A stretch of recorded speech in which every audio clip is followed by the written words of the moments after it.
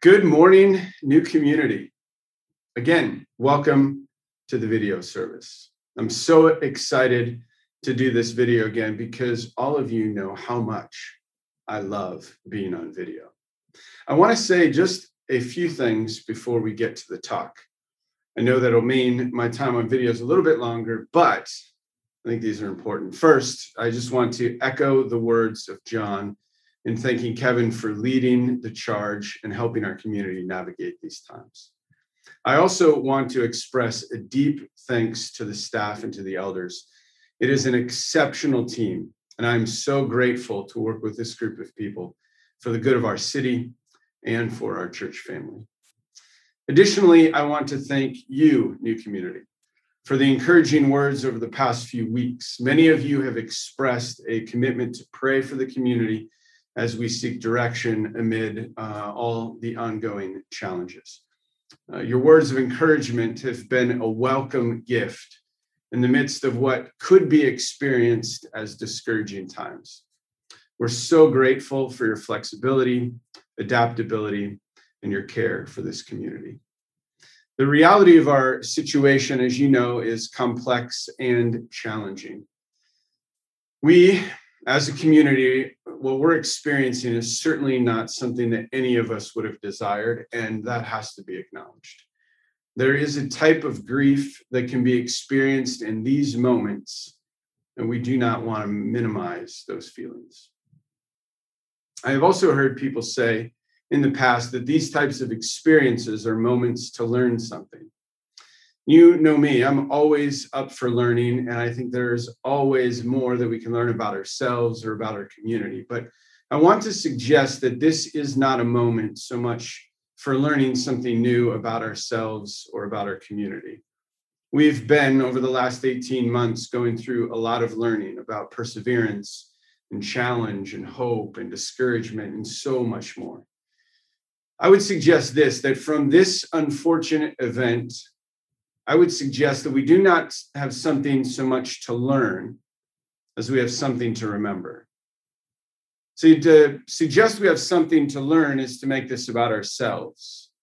Instead, I would suggest we have something to remember.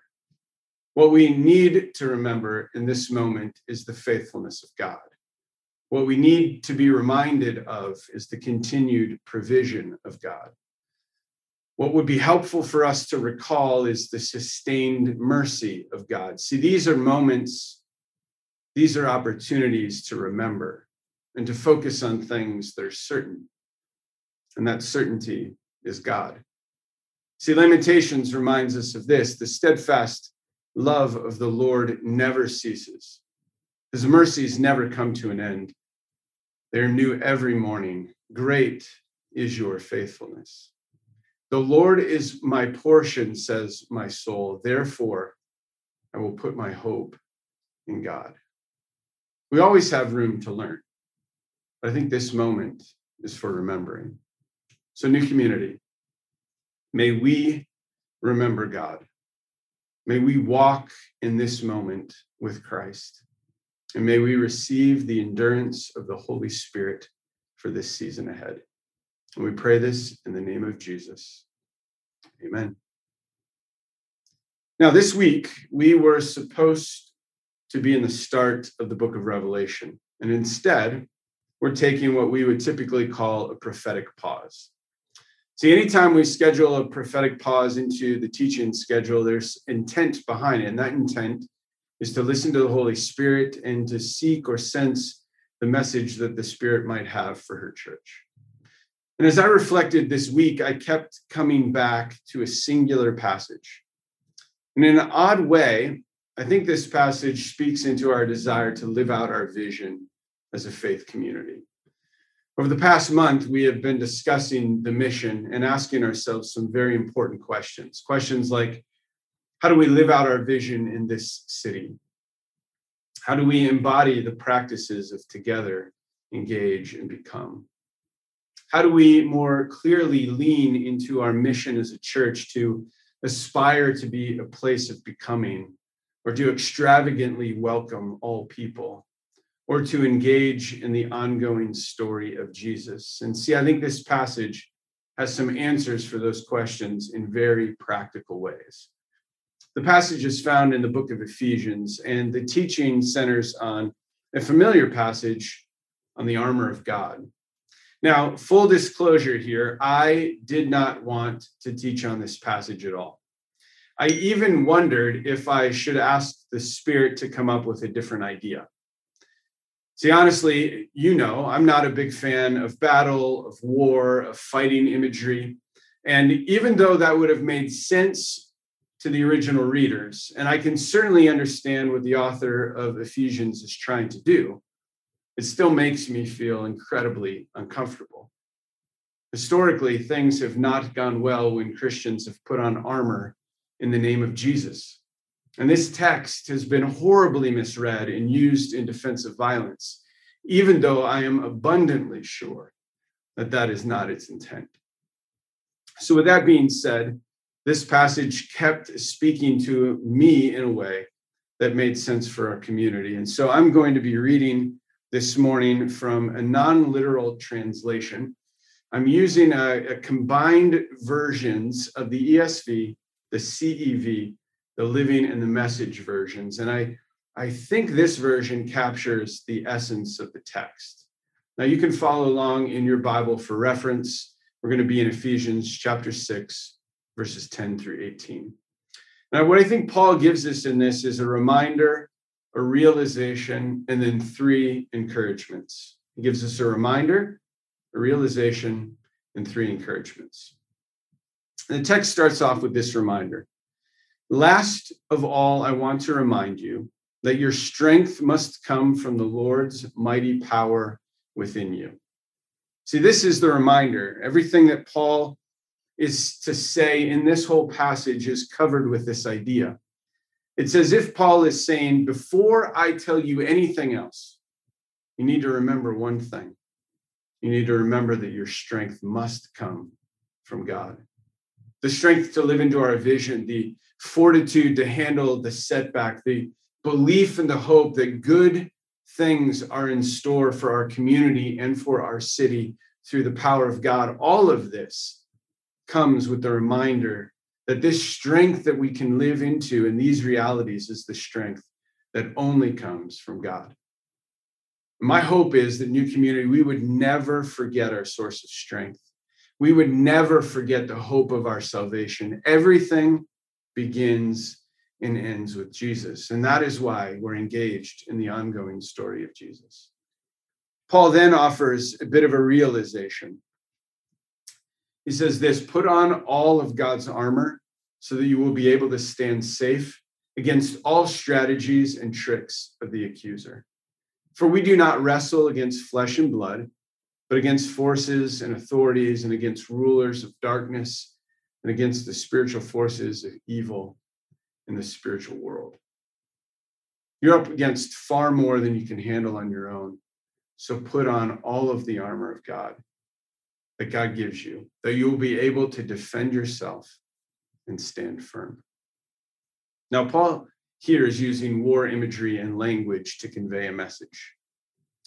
This word picture obviously would have been very familiar to his audience as they sat in the shadow of the military might of Rome, a superpower, very similar to the shadow in which we sit.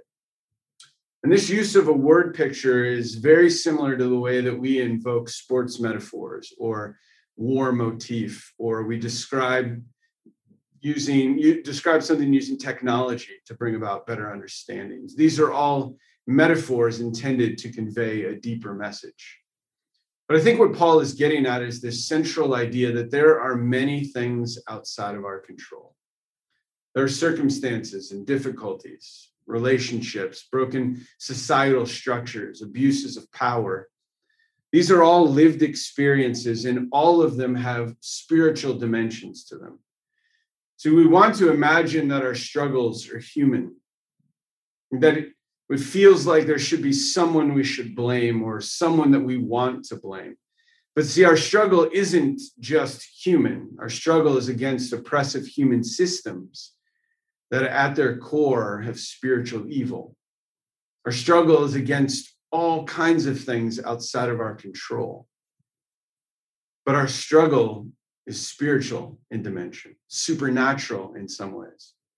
See, Ephesians is more concerned with the power structures through which evil operates, it seems, than with the individuals who are caught up in those systems. So we must realize, and this is, I think, what Paul's trying to get us to see, that we sit in the midst of oppressive systems and among people caught in the grips of those systems. And because of that realization, he then offers 3 encouragements. You could call them commands, teachings. And the 3 encouragements come from this section of the scripture. Be prepared. Truth, righteousness, peace, faith, and salvation are more than words. Learn how to apply them. You will need the belt of truth and the breastplate of God's approval. Let God's justice protect you as you desire to tell the good news about peace. And let your faith be like a shield. Let God's saving power guard you. And God's word is an indispensable gift that comes from the Spirit. Pray all the time. Never stop praying, especially for others. Always pray by the power of the Spirit, asking God for anything in line with the Spirit's wishes. Pray for your brothers and sisters. Keep your eyes open. Keep each other's spirits up so that no one falls behind or drops out. Paul starts by encouraging us to put on the armor in our quest to live into our calling. That's our first encouragement, to put on the armor. Now, this is a provocative, subversive calling. Paul is using the imagery of armor in a very unique way. It's an extended analogy, really, of the Roman soldiers' equipment. But in Paul's subversive way, he is taking each instrument of war and giving it a peacemaking parallel. What Paul is calling Christians to is not to use violence or power to accomplish mission, but instead to embody the way of Jesus. That into the reality of our world, we are to put on peacemaking armor. Indeed, the only armor the text says that we should wear is truth and righteousness and peace and faith or faithfulness, salvation, and the word of God. See, that is the nature of our strength. The belt of truth, the breastplate of righteousness, shoes of peace, a shield that is faith, a helmet that is salvation, and then the word of God. This is the only armor there is. And in truth, really is no kind of armor at all. So we have to shake off the illusions of power of the world and put on this heavenly kingdom reality full of righteousness and truth. See, the gospel is a world of opposites. We're engaging in real evil and conflict, but it actually means instead of fighting into that, we put our defenses down.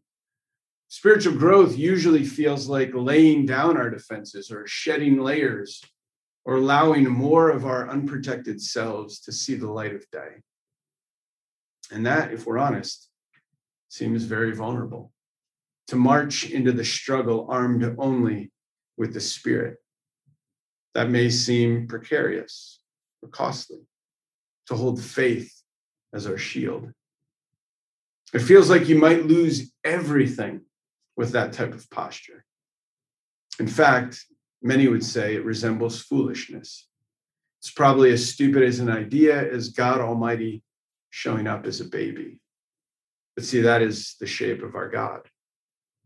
The same call to take up the whole armor of God is the same call of Jesus to take up your cross and follow him. And I am certain that these postures and practices will guard our hearts during this season.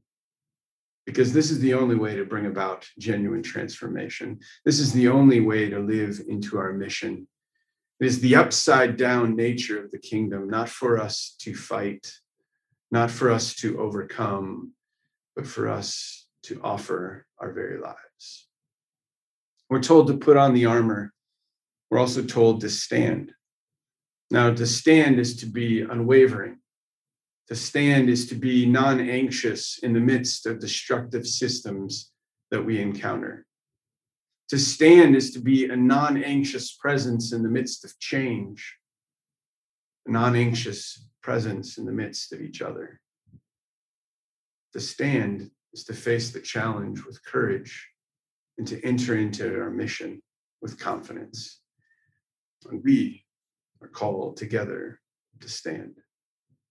Lastly, the text says, pray all the time, never stop praying, especially for others. Always pray by the power of the Spirit, asking God for anything in line with the Spirit's wishes. See, the power of our mission must be fueled by prayer. Prayer is the energy behind us being a place of extravagant welcome. Prayer is the power of the Spirit enabling us to engage in the ongoing story of Jesus, and prayer is truly our only chance of becoming.